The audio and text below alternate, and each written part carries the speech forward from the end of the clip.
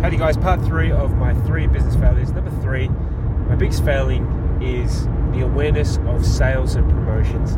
Now, a lot of this is being an online person identity and promoting the things that you're passionate about, which I'm not very strong at. But I am aware that I'm not strong at that.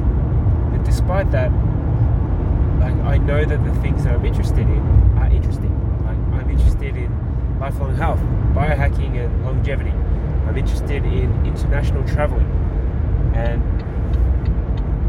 I'm interested in homeschooling, raising kids, having more kids.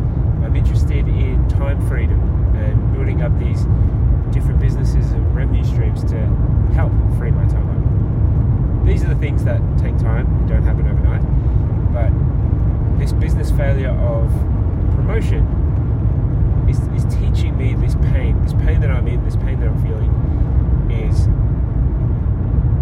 strong enough for me to move on it as I continue to build our health service business, expand into our vision of Zen Well, and looking at different models that I'll update you on in how we are looking to move into this next phase of our business journey.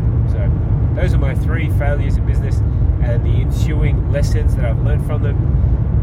This is more of a documenting the process, and I'm happy to answer any questions on them, and the work continues.